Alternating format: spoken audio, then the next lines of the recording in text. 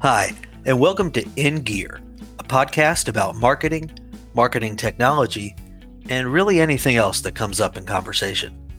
In Gear is produced by MessageGears, a customer marketing technology provider serving radically different software used by the world's largest brands. We hope you enjoy the show. Here are your hosts, India Waters and Nick Zeke-Lopez. And thank you everybody for listening. Did you really? That's the intro. That's the intro. Thank you everyone for tuning in to this episode of In Gear. I am one of your hosts, Nick Zeke-Lopez, and today I'm joined by India Waters, who will not take an ice pack off of her face. Yes, this week, listeners, I have what seems to be a poison ivy on my face. Mm-hmm. That's just seems to be. Is that a was that medically diagnosed? No. Okay. No, not yet by a doctor. We have a teledoc appointment a little later tonight, so we'll see how that goes. Yeah, you should tell a doc that you have poison ivy on your face. And that's, you do roll in the grass a lot. Yes. I've often said that. Joined by two, I dare to say, rashless guests today. And from a recent webinar, although I can't confirm that. We have Alex and Rachel. Rachel, could you introduce yourself first? Yeah, hi, I'm Rachel. I do identify as rashless. It's not a lot of government forms. Yeah, I guess in terms of like skin rashes, I am, sometimes I act rashly, but you never know. So my name is Rachel Bradley Koss. A little bit of background, started out of school at Cisco, really focused on data analytics, moved over to Heroku where I met the magnificent Alex Dovenmill, as you'll hear him pronounce his name later, and did a whole bunch of magic there, moved over to Mattermost, did some more magic there in terms of data warehouse, scalable analytics, go-to-market automation, data warehouse first, all of the above, and recently just started a consulting company with Alex. Yes, and I'm Alex Dovenmill. Look up my name. You'll love it. That's great. So my background, basically full stack developer for a long time. I joined Heroku like 6 years ago, I guess now, and really ended up taking over all the data warehouse, data engineering, teamed up with Rachel, and we crushed all the data warehouse, go-to-market operations, analytics, all the stuff in between there. We decided to take the band on the road about 14 months ago to Mattermost, like she mentioned. And then now we're here doing big time data consulting, trying to take to even more companies like the way that we see data and how to really leverage the data that your organization has and make it actually valuable, I think is our main goal. Yeah, awesome. Well, you kind of covered what was going to be one of our initial questions is sort of how did you get here? What's your career path look like? Is there anything else you wanted to throw into the mix of, how'd you get here? Specifically, why did you guys decide to start a company together? What was it that made you want to take that jump? I think what ended up happening was that, we basically took the playbook from Heroku. When we joined Mattermost at the time, they really didn't have anything. I mean, they kind of had a data warehouse, but nobody was really maintaining it and nobody was really looking at the data. And so we really took that to a, self-serve and brought a lot more data in, helped with all that stuff. And so based on that experience, we were like, okay, here's I guess, what are they, Series B? At the time, relatively large, 100-person company or whatever. It's okay. So then we started talking to some other companies and we were engaged with RudderStack and some other companies. And, what we realized is everybody has this problem. Everybody has all this data all over the place and they don't know what to do with it. They don't know how to organize it or, basically their data engineers end up just chasing down data quality issues and they don't actually get to what you really want to get to, which is that actionable, valuable data. And so the more we started talking to people, it was just wow, we could totally not only do we just love doing this stuff, that's just kind of our thing. but there's so many people who could use what we do, like what we can provide. So I mean, it's the kind of thing where it's like you can't not do it, I think, is what we ended up feeling, because for a while we were like, maybe we won't, maybe we will. And then, by the way, that's exactly us with this podcast as well. You can't not do. People deserve to hear this. Yeah. Yeah, I was gonna say, Alex went the serious route. Normally, I'm the one that has to go the serious route, and Alex is just chilling, letting me do the spiel. I was going to say I wanted to create an operating agreement so that Alex had to be friends with me moving forward. My biggest fear was losing my other half, my other work half. So, now we have a legal contract, so he can't abandon me. What was the prenup on like that? It took a while. We got lawyers and everything. It was pretty cool though going through it. I feel like starting a company, especially with someone else, you would know pretty early on whether or not you were going to be good with that person, because you have to start talking about, if you're not doing your job, what is defined as doing your job? And if you don't have the same approach to life, it becomes very clear during those conversations. But it was pretty cool. Yeah, my wife, I almost said current wife. My wife used to be girlfriend. So currently she is my wife. We started dating when we were long distance. And when you start long distance, it's the same. I imagine it's the exact same thing of like, all right, so let's get the serious stuff out of the way, because I don't want to waste my time for a bunch of months. And then it turns out that you hate dogs or something. I don't know. Oh gosh, I know. That would be terrible. That would end a relationship for me too. Yeah. Rachel has to have dogs. Mm-hmm. And she loves people with dogs. So in the first at least 5 seasons of Sunny, Always Sunny has to be watched before those contracts were signed. Before bed every night. Yeah. I've watched it like at least 3 or 4 times all the way through. We now play this game where we say like, okay, give me 2 numbers. And the first one's the season and the second number is the episode.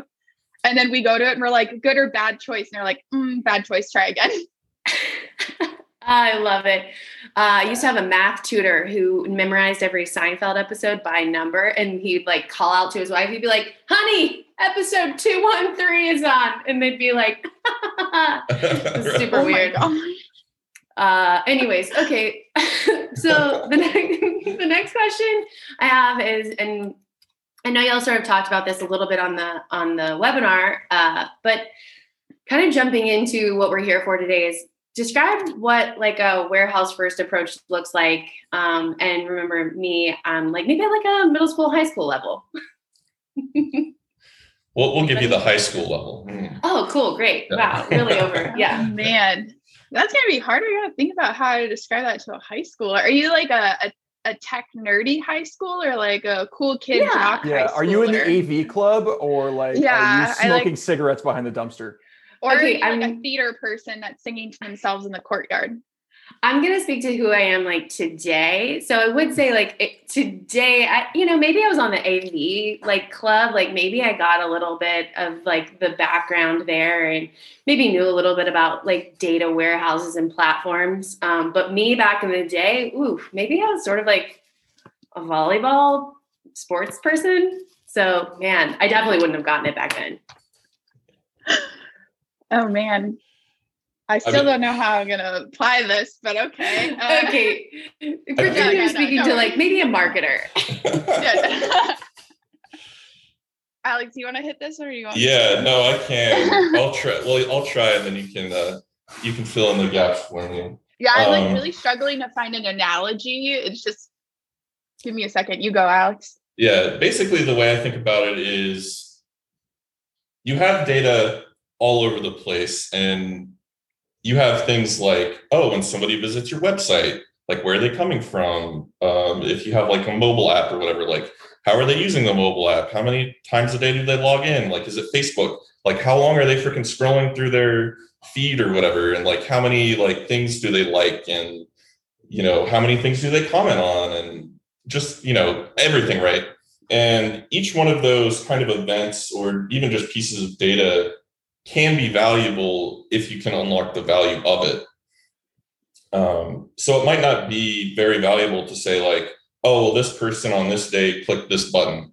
That doesn't really mean anything in context. But if you can then tell a story with the data by putting a bunch of data together, then that's where you can really have some impact. And so warehouse first approach is like, let's first get all this data from all over the place that we have into one place, which we'll call the data warehouse. And then, so you get that into the warehouse first, and then you transform that data. And really what we mean by transform is, in my mind, is let's put all that data together and start like commingling it from all your different systems that you might have. So it's like, oh, you have data about the website, you have data about the app, you have data like billing data from Stripe or whatever.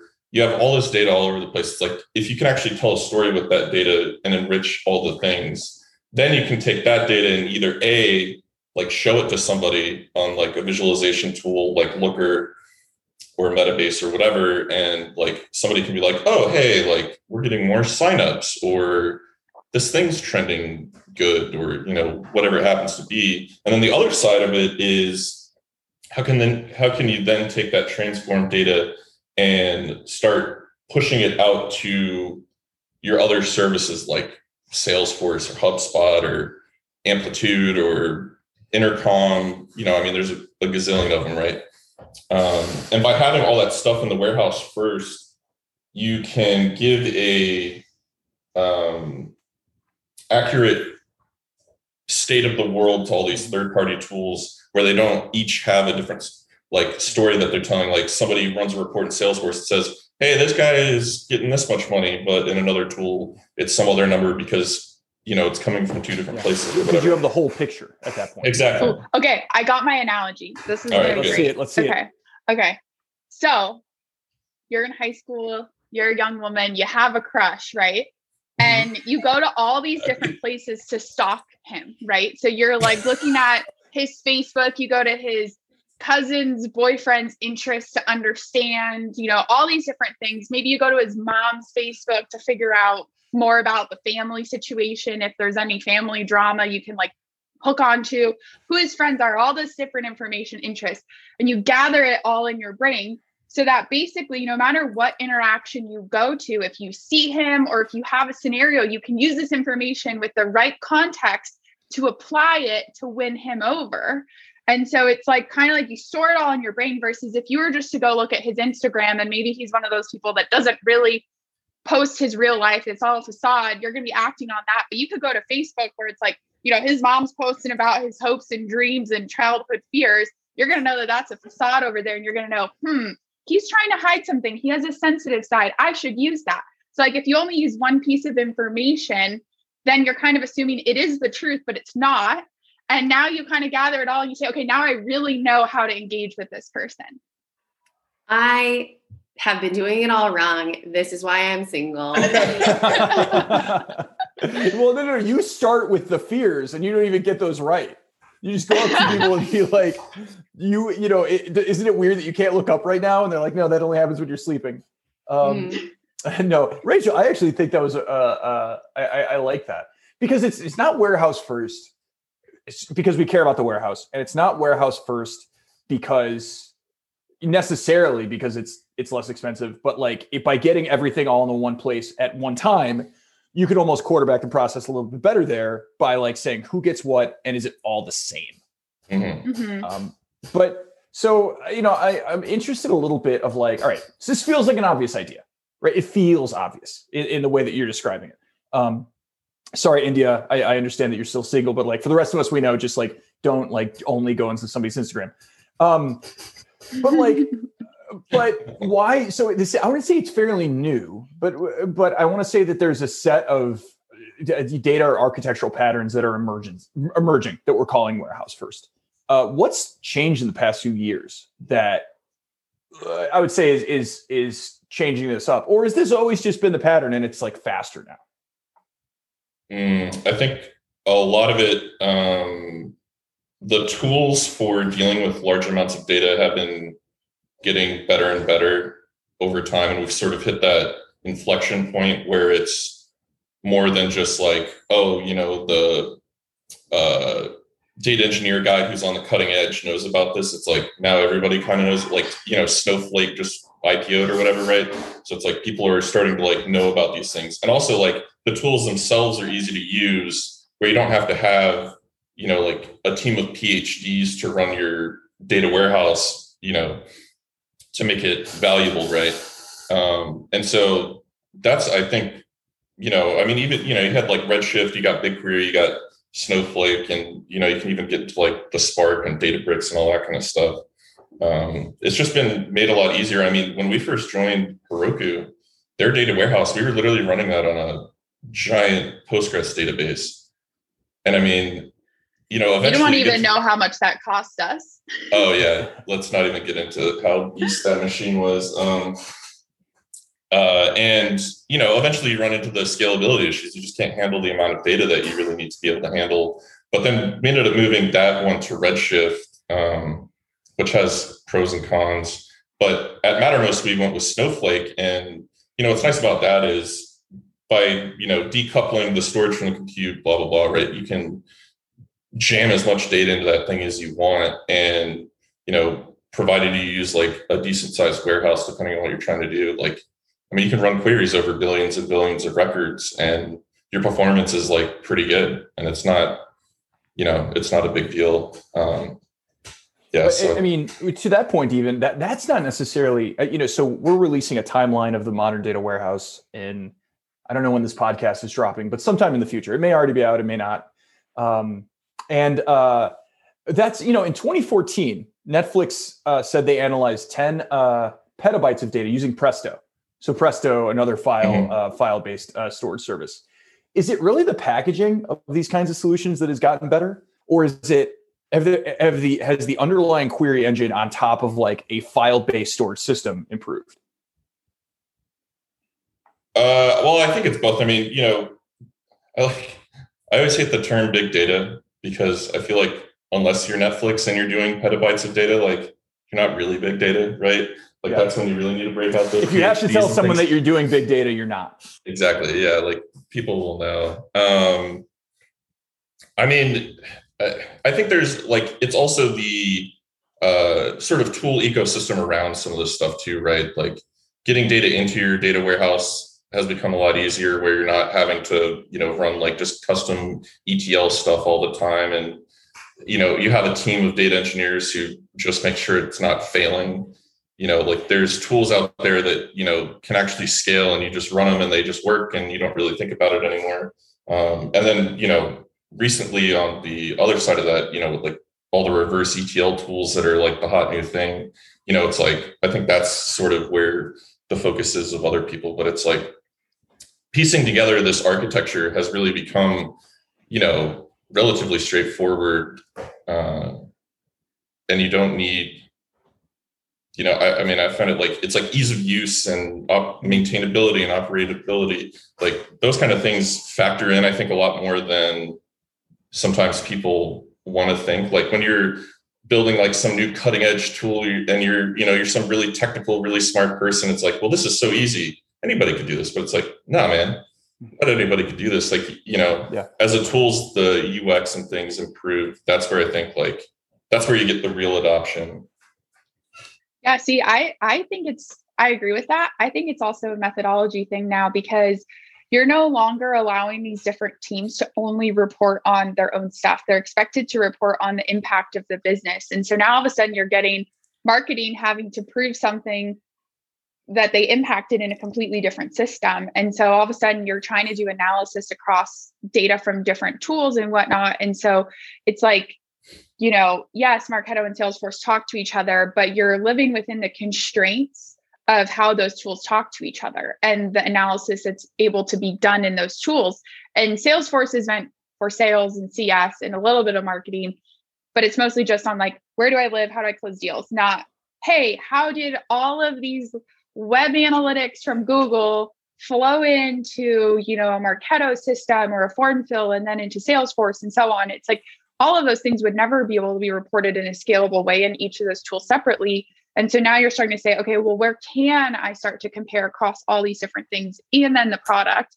And it's like, well, duh, there's really only one tool for that. You need to throw in a data warehouse or a data lake or whatever you want to call it, right? So it's kind of like, it was very lucky, I think, that some of this methodology changed once the warehouses were ready, because otherwise it would have been terrible. Well, to that point, we're seeing almost a competing evolution, both right in data storage usage and as well as like, I have to say this, but like the organization, right? Think of the rise of the chief data officer, right? 5-10 years ago, you didn't really have chief data officers that fell under the CTO, CIO. Do you guys have like, how often do you interface with in data first organizations with chief data officer types, or and is it that person's call what this looks like, or is this the CTO in many organizations? I would actually say for us, it's been mostly underneath like a COO organization role, because you start to think about how the business operates as a whole, and data is so central to that. You start to think about where is the neutral party in a company, right? And so if you end up putting it in product, if you don't have like a chief data officer, which I still feel like on the rise, if you put it underneath product, it could be very skewed towards product and not as much about the go-to-market motion. And so you end up getting a lot of analytics on, oh, how are people using our product, but not how is it impacting sales? How is it impacting retention, marketing, all of those things. So honestly, from my perspective, Alex and I have a different perspective. It's been underneath the COO role because of the fact it needs to remain neutral. It needs to be there for the betterment of the entire company versus one or the other. If you go too far towards sales, then all of a sudden it just becomes about how do we calculate it to make it look like we have more money or to do those things, not really what's happening. So that's my perspective. Yeah, I think the other thing that we've seen is, and this has kind of been a new thing too, is like the chief revenue officer type role, like RevOps as a thing. You know, you start to see like, and they're sort of coming at it from the angle of, you know, I have all this marketing stuff that I want to do. Like, how do I track and make sure that that's, you know, how my campaigns are doing or whatever. And then also, you know, once that translates to the sales, I need to like see how are my marketing campaigns influencing my sales pipeline, and, you know, are those sales actually being closed and all that kind of stuff. So in that model, it's getting pushed for or owned by the people that might use it the most. Going back to your picture example. Yeah, I think the thing for me that I don't love about that though, honestly, and this is something that we've been talking about with some of our clients that are making decisions around hierarchy and where data lives, is that you end up driving a huge gap between product and revenue. Like if you don't have a neutral place, people are just going to go off on their own, and product's going to care just about what product's doing and how does it impact adoption of a product, and not necessarily how does that impact our existing customers or growing pipelines. So you end up getting this massive gap between the two things, and it's very hard to connect back if you lose that connection because different priorities and whatnot. So I don't know if I love them being underneath the revenue officer, just because I think it skews too far to one side. And that's why I also don't love it being underneath product, because then it skews way too far to the other side. So it's like, how do you keep that in the middle and keep those two very critical parts connected? Yeah. And I think like what we're trying to do is be able to prove value to both sets of people, and really all the people in the company, you know, because like people will use a tool if they find it valuable, right? And if they don't, they won't, right? So, I mean, you know, if you can show like the revenue person, like, hey, look at all this like tracking that I can do, and then, you know, for the product person, it's like, and we can also do all this cool stuff that shows like what features involve, you know, like what features people are using, how are they using it, and all that kind of stuff. And so hopefully like we're trying to like transform, have people like buy into our philosophy of like this data-driven organization where like it's not just little pockets of people that are looking at this data, but it's really like everybody. Yeah, that's helpful. So like, I mean, I think you sort of started to answer my question that I was going to have, but like if you're working with someone that's more in charge of like the product, you're trying to show them like they're thinking about features. And then if you're working with someone on the other side, they're trying to look at what, like, if you had to speak for the other side, if you're working more on one or the other, if you're trying to like, what are you asking them? Like, what are you like, oh, but don't forget to like include this for the product team. Like, are you trying to like make sure, like when you're working on these products, like how do you speak for the other people that aren't involved? Like, how do you try to make sure that those questions aren't missed, or like that data or whatever you're trying to prove out? Like, how do you do that? Well, it is tricky. Yeah. Yeah, it definitely is. I guess I guess the question is for the layperson, me, like, I'm not sure what product is trying to get out of like a warehouse first approach, or what, analytics is trying to get out of a warehouse first approach. Like what are you proving out in those instances? Well, at least from my perspective, like I think about it from products. So they care a lot about product utilization, product adoption, testing out these new features and saying, hey, I launched something or I made a change. Is there more adoption than there previously was? And that's great. But if, for example, they're launching features that were not requested by our biggest spenders, then it means nothing to us. And so I think the biggest thing is connecting those dots and saying, here's what our current customers who spend money with us that are paying our paychecks care about and are doing. So if they're not even spending any time in the current area that you're investing development in, that's probably a waste of time. So it's kind of starting to connect those dots by saying, here's our biggest paying customers. Here's what they're doing in the product. This is why you should invest in these areas. And on the product side, one thing that we have been spending a lot of time on is trying to figure out how to have better onboarding for these customers and getting more feedback. So I think that's kind of the way I approach it, at least for really working on product prioritization, using data that way. Alex, I don't know what you have to add to that. No, and that's super helpful. I think like I'm definitely more of like a giving you specific examples learner, and that's really helpful. Well, and just from my example too, right? I used to work at a Capital One credit card company, right? Think about product management at Capital One. It's like what credit cards are we offering to which people in that case? And there's so to correct, I would say to answer that question, if you get that wrong, you have now lost hundreds of millions of dollars, right? And you're doing the March Madness commercials on top of it all. What's his name is not coming back. Not who is the guy that did the they've got all the ads. I forget it. But so like they're looking at like what is the most amount of data I can make to make this decision to say if your credit score or whatever the things they're looking at are in these different ranges. Quite frankly, we can be NPV positive in however long. Yeah, the other thing I would say is that, the more data that's surfaced to sales as a team, whether it's while they're paying or before they're paying, you can also then start to say, hey, it appears that you've been using these features, but you haven't done this. We also know that a lot of people would see this benefit. So we do have this one project that our old company did, which was Admin Advisor. And it would basically say, hey, you have more than 500 people. You haven't signed up for SSO. This is something we recommend. Feel free to reach out to sales. And so those types of things also help sales. But it's kind of one of those things where product knows how people should be using the product. And they have to work with sales to say, here's the features, here's how you should read this data. So it's just kind of back and forth of communicating.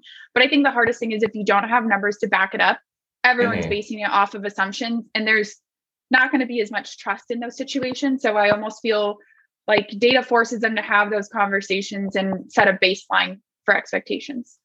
Yeah. And that was a lot of buzzwords right there. I'm sorry. No,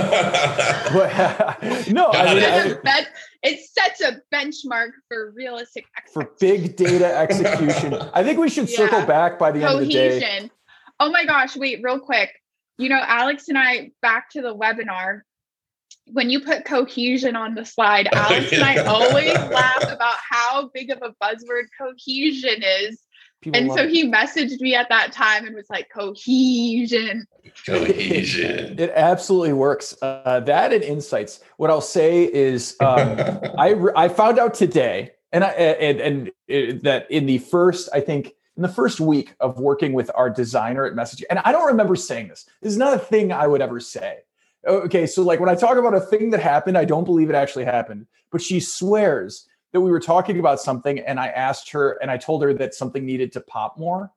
Talking to our visual designer, and I was like, I would never say that. But I don't know. I think I say a lot of things I don't remember. So also, Rachel, going into your example of product versus revenue, India being on the growth team and myself being on the product, the podcast is the only place we don't fight. It's basically staying together for the kids at this point. All the other places we fight at. So another question I want to move on to is, the idea of warehouse first, right? It's all in the same place. Can one of you guys, you mentioned Spark, Alex. how is this? We're seeing from I think a technology perspective, a lot of the industry moving towards streaming. I like to think of it as a spectrum, right? Companies that are very that will jump into changes if it can boost revenue or maybe decrease operational cost, are almost abandoning the warehouse for streams, as slower moving industries, banking and healthcare, are starting to get onto the warehouse. Can you tell me how this warehouse first design of having the whole picture in your head at once, which I liked, jives with, streaming individual data sources in real time?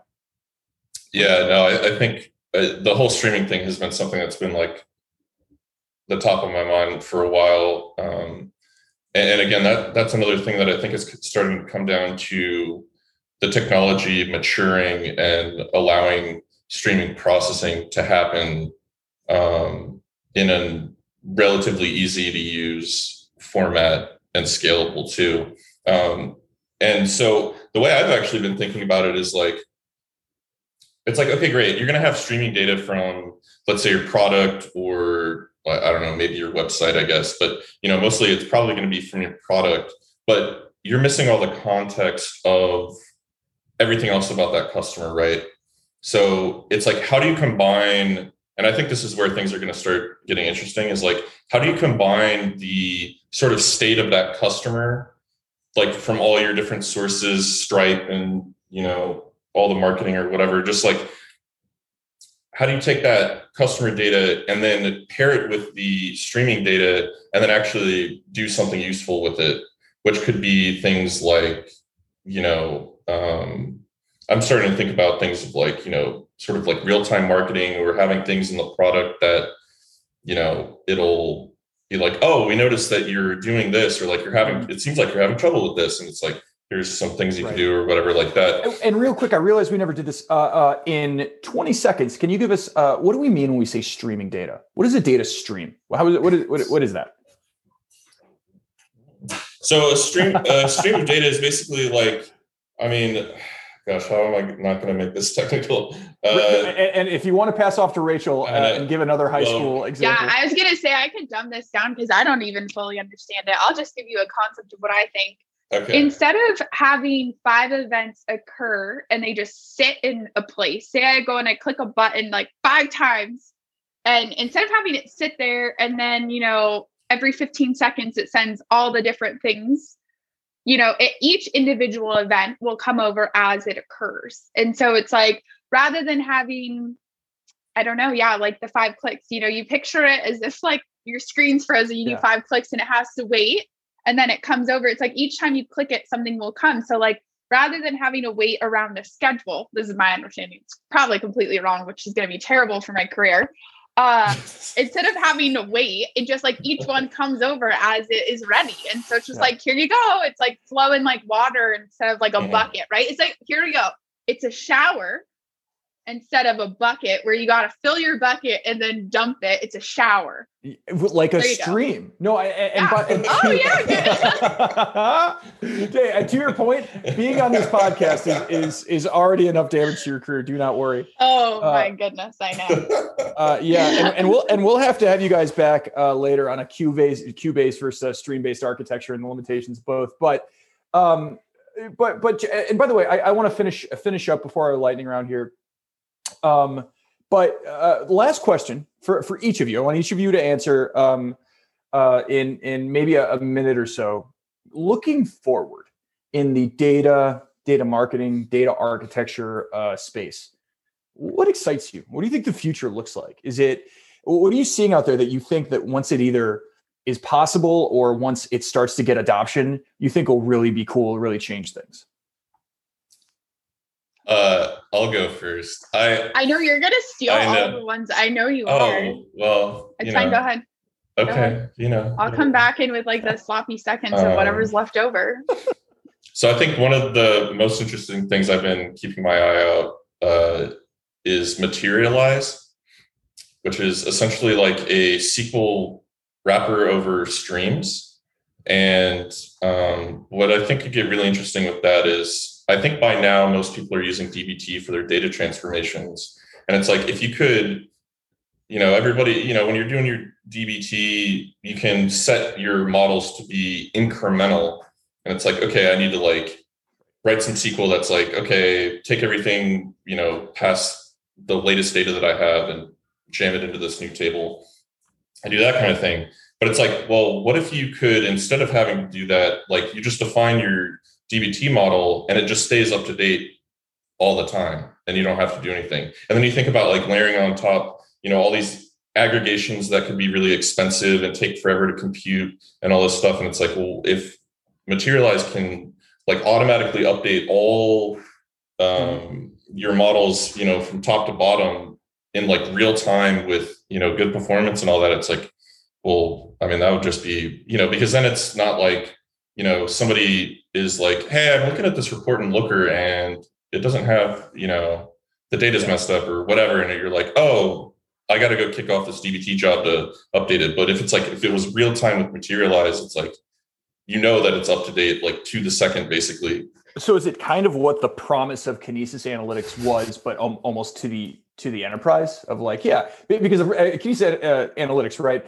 A bit of duplicative data, that buffer that you store, it's expensive. The queries are hard to write. It's only just blowing that out and without using like a proprietary service like that, just almost on anything.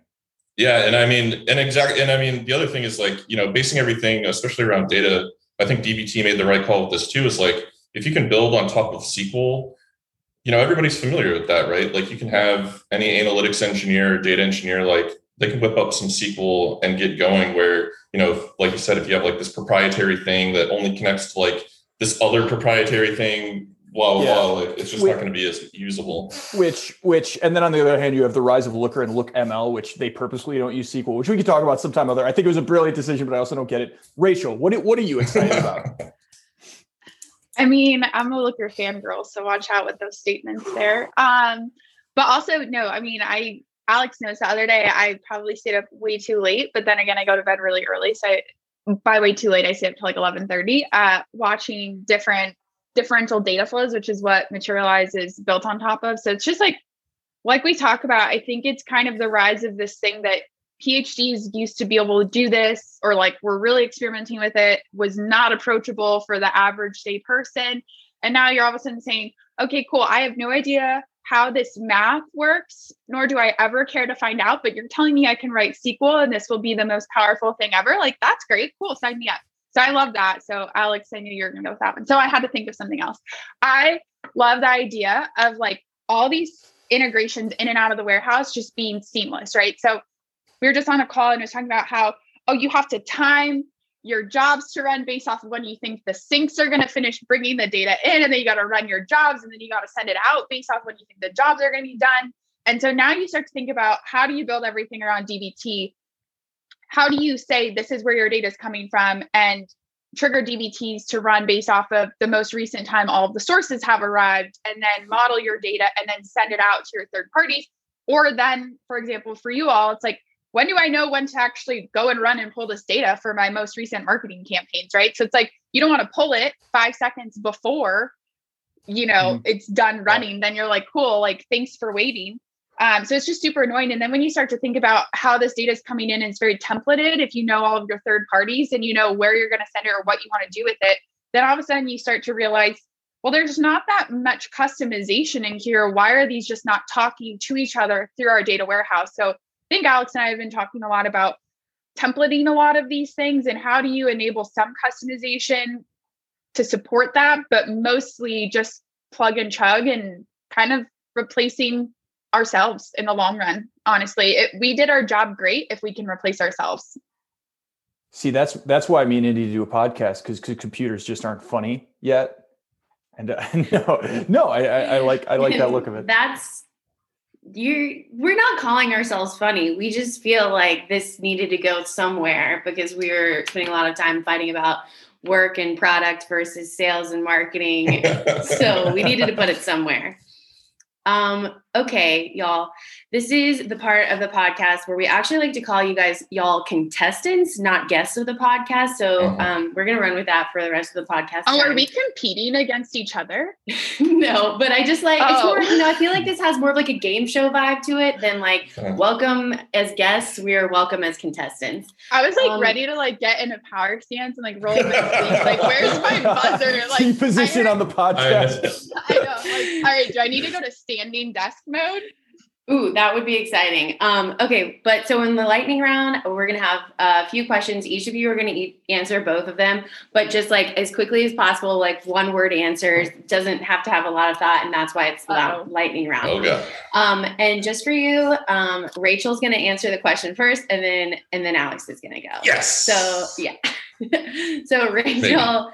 Oh, wait, we gotta time this. Wait, okay, so I'm okay, wait. So I go first each time. I go first each time. Oh, that. So, and I'll say your name. Yes. I'm going to say like the question, and then I'll say Rachel, you go. But the way that they're structured, so I have one question that's sort of like a question for Rachel and Alex, like the person, and then the second one will be more like work focused. That's how they're structured. It's sort of a take on the Proust questionnaire that, like in the back of Vogue. Doesn't matter where it came from, but it's a take on that. Okay, great. Are you timing it, Nick? When you start going, the timer will start. All right. We're starting now. Rachel, which words or phrases do you most overuse? Can I answer for her? Let me circle. I don't know. Yeah, go ahead. Go. She always says whatnot. Ooh. And do I? Yeah, you do. Whatnot. Oh. And now, Alex, what word or phrase would you most overuse? Gucci. Yeah, Gucci. It's for sure Gucci. Yeah. Yeah, we even added that emoji in Slack because it's just our go-to. Mm-hmm. I love that. So this is the like work spin on it. Rachel, what words or phrases in our current data buzzwords that you can't stand? So we were literally already talking about this. Oh, can't stand. See, you should have had Alex go first in these. Now it's stressing me out. Alex, go first. Go first. All right. I'm going to go with AI. Ooh. All right, Rachel. I say this one all the time, but I hate when people say data-driven because most of the time when people say data-driven, they are not data-driven. Yes. All right. So we're going to switch it now. Alex, you can go first now. Okay, so again, perfect. This is a new question. This is definitely straight up from, what's your current state of mind? Like if you could say it in one word. Gucci. Yes. Rachel?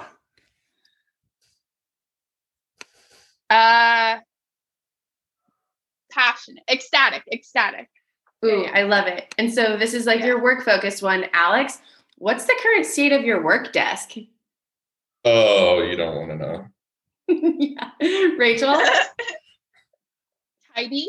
I cleaned it yesterday. Nice. Yeah, I cleaned it yesterday. It was not before. I think that's a metaphor for how we work together. I think your state of your work desk is definitely a metaphor for something going on in your mind. All right, Alex, which living person do you most admire? Oh. Whoever just came to your mind. Anybody. Say it. Admire though? Oh, I don't know. Go to Rachel first. Rachel? All right, we'll go with Melinda Gates. I think she's a baller that doesn't let her powerful husband define her. You know, you just got to go out there and do your thing, make it your own. Yeah. I love that. Alex, do you want to skip to the next one? I have, yeah. You have broken Alex, India. I know. I have no idea. Wow. The moment when you realize you don't look up to anyone. Well, no, seriously, I was going to say Alex is Alex. Like he picks himself every day. The Alex tomorrow is who he aspires to be. That's the most Gary Vee answer I've ever heard in my life. Well, maybe this one will give you some more like rules around the question and maybe someone will come to mind. So this is the work version one of that. Like what living person would you most want to work with? Ooh.